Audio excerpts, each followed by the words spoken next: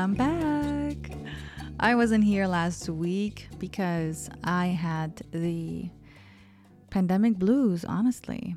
I was out of it. I was mentally tired, and just the thought of curating and writing up a news summary of what happened last week was just a very, very challenging mental health exercise. So, thanks so much for not getting mad at me. Actually, quite the opposite. Thanks so much for your kind messages and you just asking how I am and if I need any support. That means the world to me. Now, you're here because you know that this is the place to go. If you are unsure about whether the news that you've been reading and listening to all this past week has been at all global. It sounds very arrogant of me to say, but it's a promise that I make every week. People come here or people read my newsletter because that's exactly what I want to do. I want to talk about the rest of the world, as in not about Europe, not about North America, not about the Western world. And for today, I bring you news from India, from Hong Kong, Nigeria. I bring you news straight out of Afghanistan. I don't know why I said it the way I said it. Because like in Kurdish, we say like Afghanistan. I guess that you say the same thing in Farsi. Anyway, I also have some really exciting science news. Basically, ancient art that we newly discovered in Colombia. And also, what's been going on in Puerto Rico and Singapore. I think last week was a roller coaster of things, of news. And yeah, let's dig deeper, no? All right, but before I start, I just wanted to let you know that this is a new microphone. I hope you realize, I hope you notice the difference. You notice the sound quality. If not, please let me know. Just write a short mail to sham@whathappenedlastweek.com. And you can also just put it in the subject line and just say your sound is so amazing. Your sound is crazy good. If it's bad, you can do so as well. I don't know if you want to spread negative energy. No, I'm kidding. You should definitely let me know if the sound is at all better or not, because I really invested in this microphone, and if it's not good, I'm just going to return it. I still have some time. So sham@whathappenedlastweek.com. Send me a mail, and yeah, I'd love to hear from you. All right, let's start with what happened in India. And I start with that because it's truly amazing how I saw this news on my social media page, but I didn't see it anywhere in mainstream media. I did find, let's say, 2 articles about this on the New York Times, somewhere hidden in the New York Times, and somewhere on BBC. But honestly, the sources that I use today for this bit on India is completely out of the English speaking mediums from India. So what happened there is on November 26, 250 million workers and farmers went on the biggest national strike in India. It's also, at the same time, it's the biggest strike worldwide too. What they did, together with their allies among student, women's, and civil society groups, they went out on the street. They stopped going to work that day, and they said, listen, we need better workers' rights. We need to scrap those laws that are kind of ruining our livelihood. And we need you, the Indian government, to listen to us. That was November 26th, but it hasn't really stopped since. as thousands are still protesting, especially in the capital, Delhi, blocking entire roads and creating a lot of chaos in the capital. The latest news is that now, last weekend on Saturday, farm leaders and the Indian government had a talk and nothing really came out of it. So, this whole thing is a status update, so to be continued. I think there's so much more to come from the story. This matters because 351 million people in India are unemployed right now, and the economy isn't doing all too well either, thanks to COVID-19, right? As so many countries right now.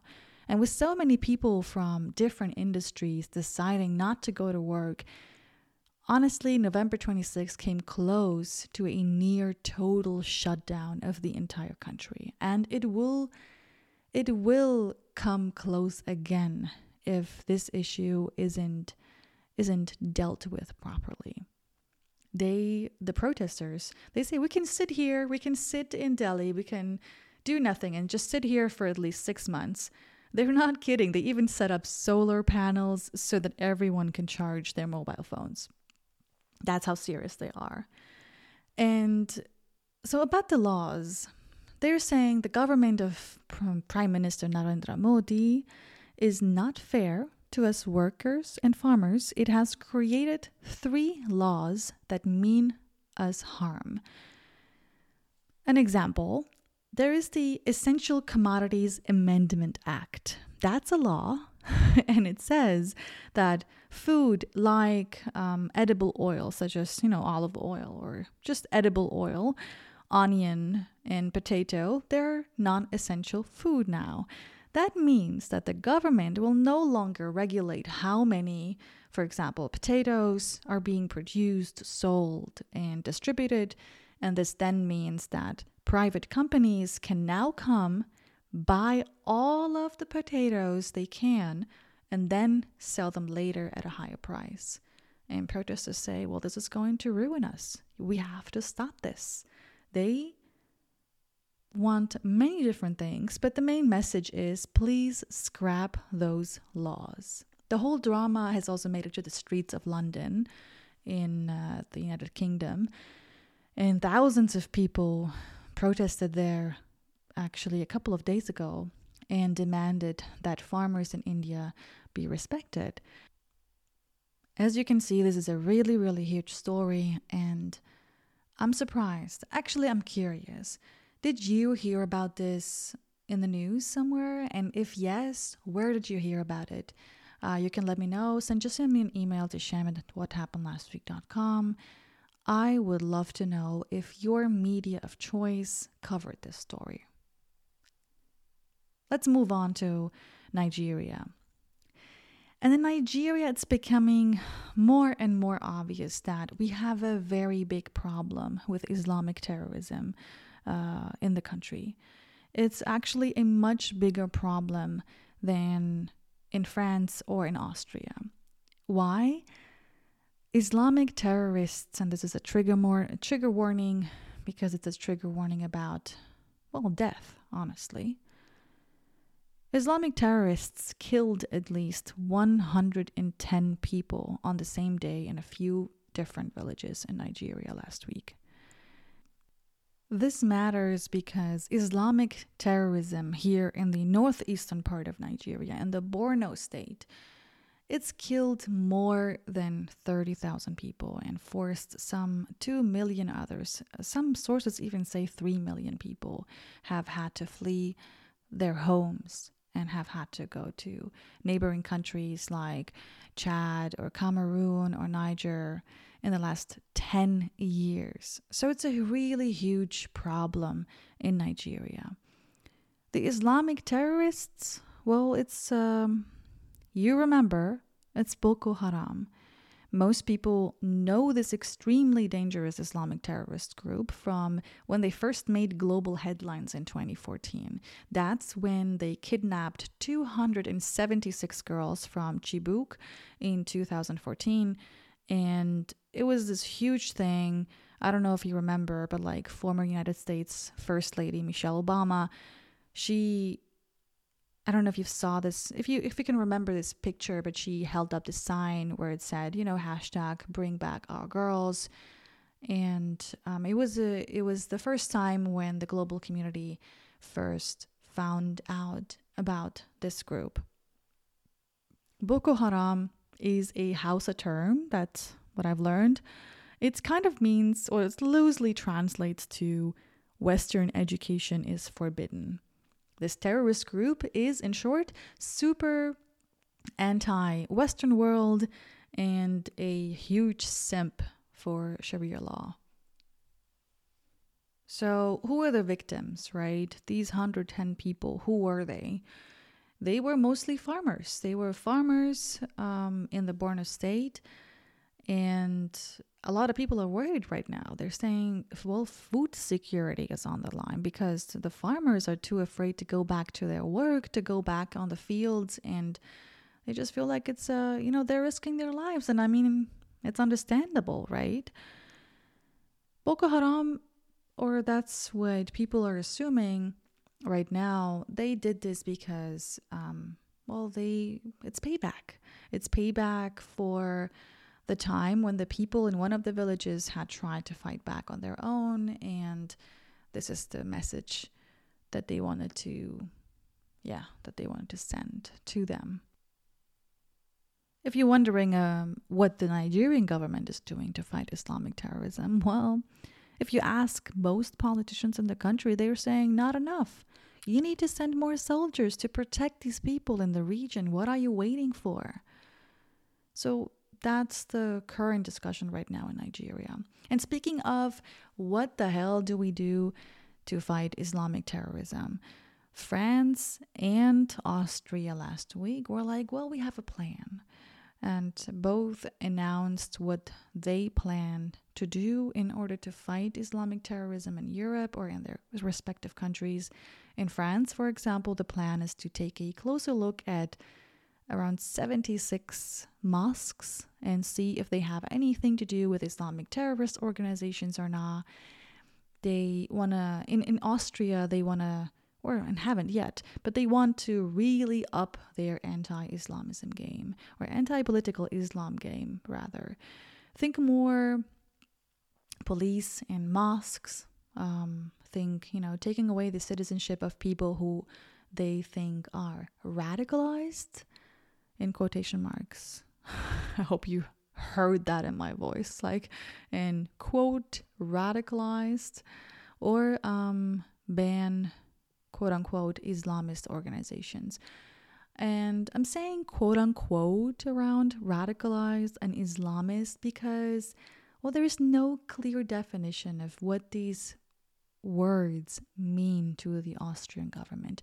There's no clear definition of that yet. It's a very vague plan and it's not set in stone yet.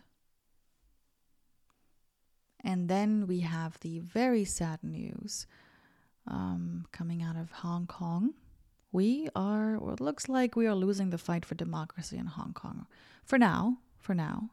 4 famous democracy activists in Hong Kong were arrested because they are a quote-unquote danger to national security, aka they tried very hard to convince people that democracy is a better political system for the island.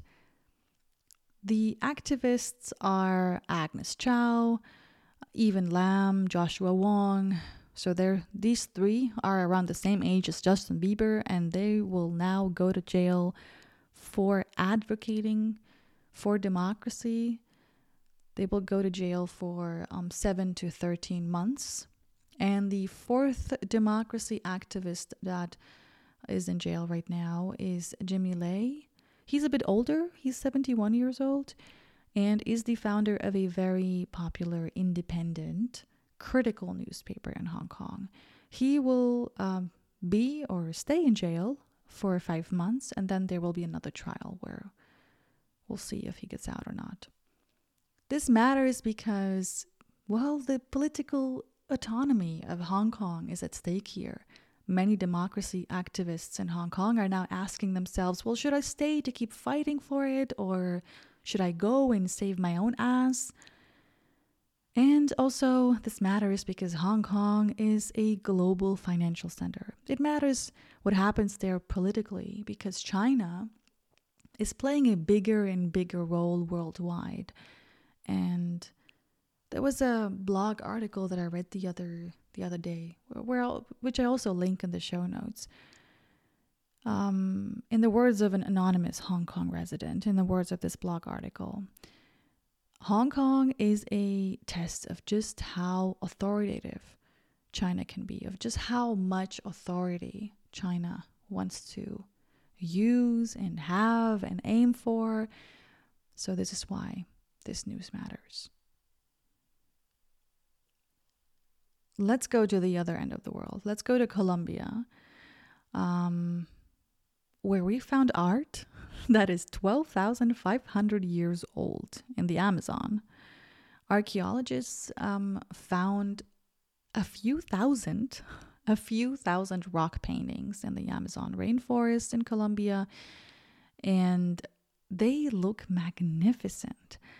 The story matters because, well, this is one of the biggest rock collections or collections of rock art on the South American continent. And also, science is like, yay, now we're a bit closer to answering some of our age-old questions. How was human life like in the Amazon? We don't know that yet. And these paintings, they show everyday life in the Ice Age. It's kind of like finding early humans' collective diaries. And some of these rock paintings, they're so high up the rocks that people are now thinking, like, I think they even built ladders to paint. I mean, how cute is that?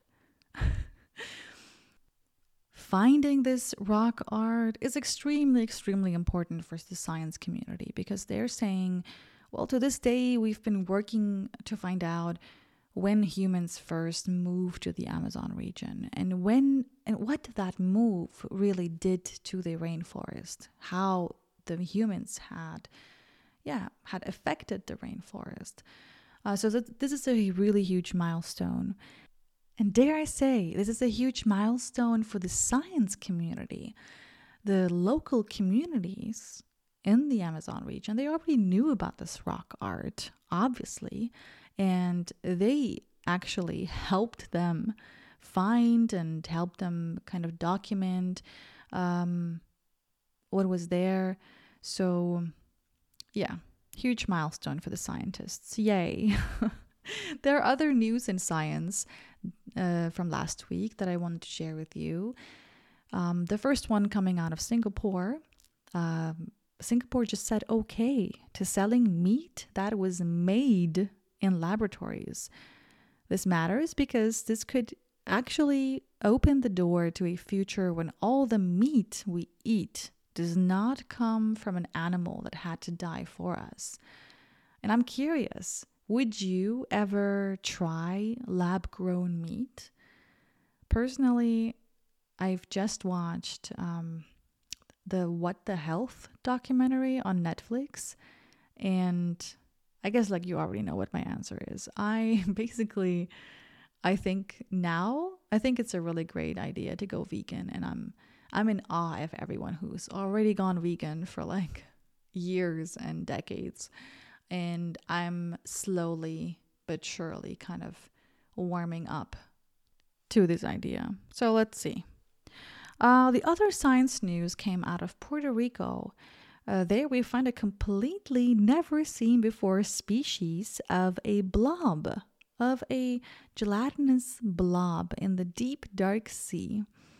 And the cool thing is, we were only able to see this species because we had a high definition camera with us while diving. So yay technology, and also yay science. And hello blob. Let's travel to Lithuania.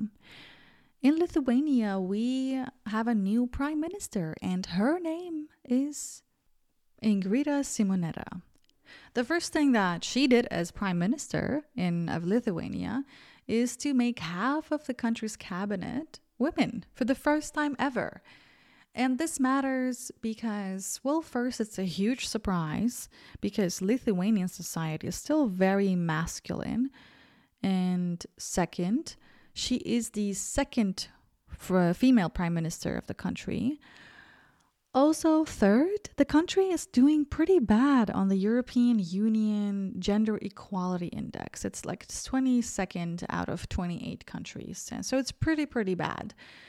Simonetta is a conservative lady. She's 46 years old and she loves rock music. Yes, that's what I also found out about her. She's also not a new name in the politics game in the country. She's been a finance minister already, and she's also gone for the position of president. Lithuania, and a lot of people say, oh my God, so, they're kind of like Finland now.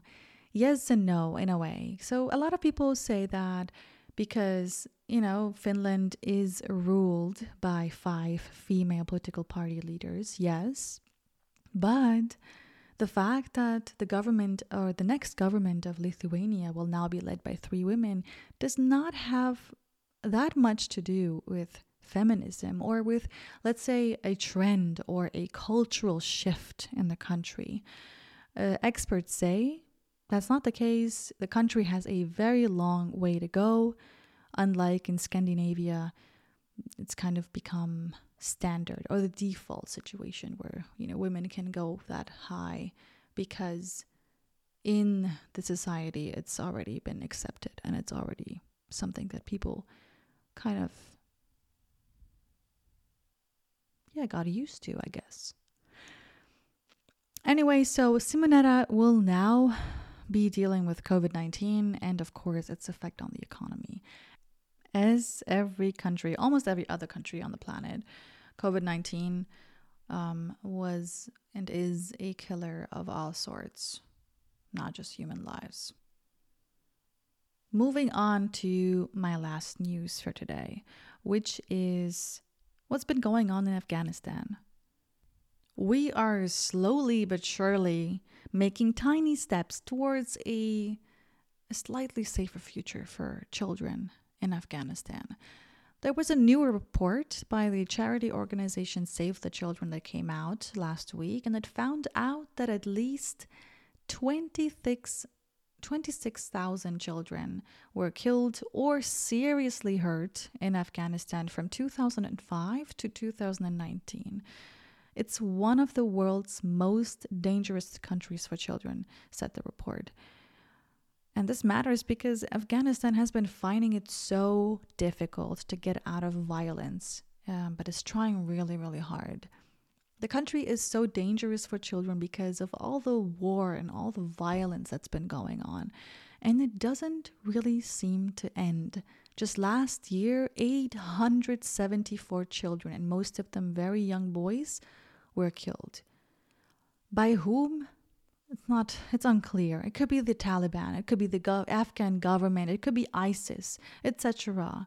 Just 2 weeks ago, there was a bombing on the streets of one of the safest places in the country, in the city of Bamiyan, in the Bamiyan province, and it killed 17 people and wounded another 50 right away.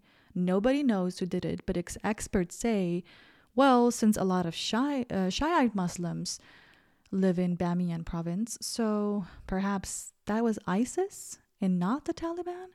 So to be fair, that could be true because ISIS also attacked a hospital. Yes, a hospital in a Shiite neighborhood in Kabul earlier this year that killed 24 mothers and babies. So yeah, that could be true. There is, about the Taliban, there has been some peace talks between the Taliban and the Afghan government. They've been talking about peace since September, talking about it seriously since September, actually since February. But yes, since September, it's become a little bit more serious. But the talks are taking very, very long. And they're taking so long because, well, I mean, imagine Imagine sitting in front of someone who's made life so very challenging for you in general. How difficult that must be. There's a lot of mistrust and a lot of anger towards one another, and both the Taliban and the Afghan government have two very different opinions about where Afghanistan as a country should be going. Like, should it be a republic or should it be a religious state? There is some progress. Last week, both agreed to a very basic or very minor detail, actually, of the peace talks, but they agreed to how the peace talks should take place. So that's a rare piece of good news from the talks, and I'll take it. So that's it. I hope the ending was not too depressing. I mean, I did end on a higher note, but as always, I always also have a funny note for you. Funny news that I find throughout the week, and this one's coming straight out of South Africa, where the winning numbers in a lottery were 5, 6, 7, 8, 9, and 10. And it's those numbers are looking so mysterious that now the Lottery Commission in South Africa is looking into this, saying, what the hell? How did this happen? So congratulations to whoever won that lottery. That's a very great story to tell apart from all the money you won. But yeah, other than that, congratulations. And that's it from me. That's what happened last week. I'm Sham, your very own news curator. And if you love this podcast, if you love the newsletter, if you're a subscriber of the newsletter as well, you can support me on patreon.com/WHLW or tell all of your friends and family about this. Talk to you next week. Bye.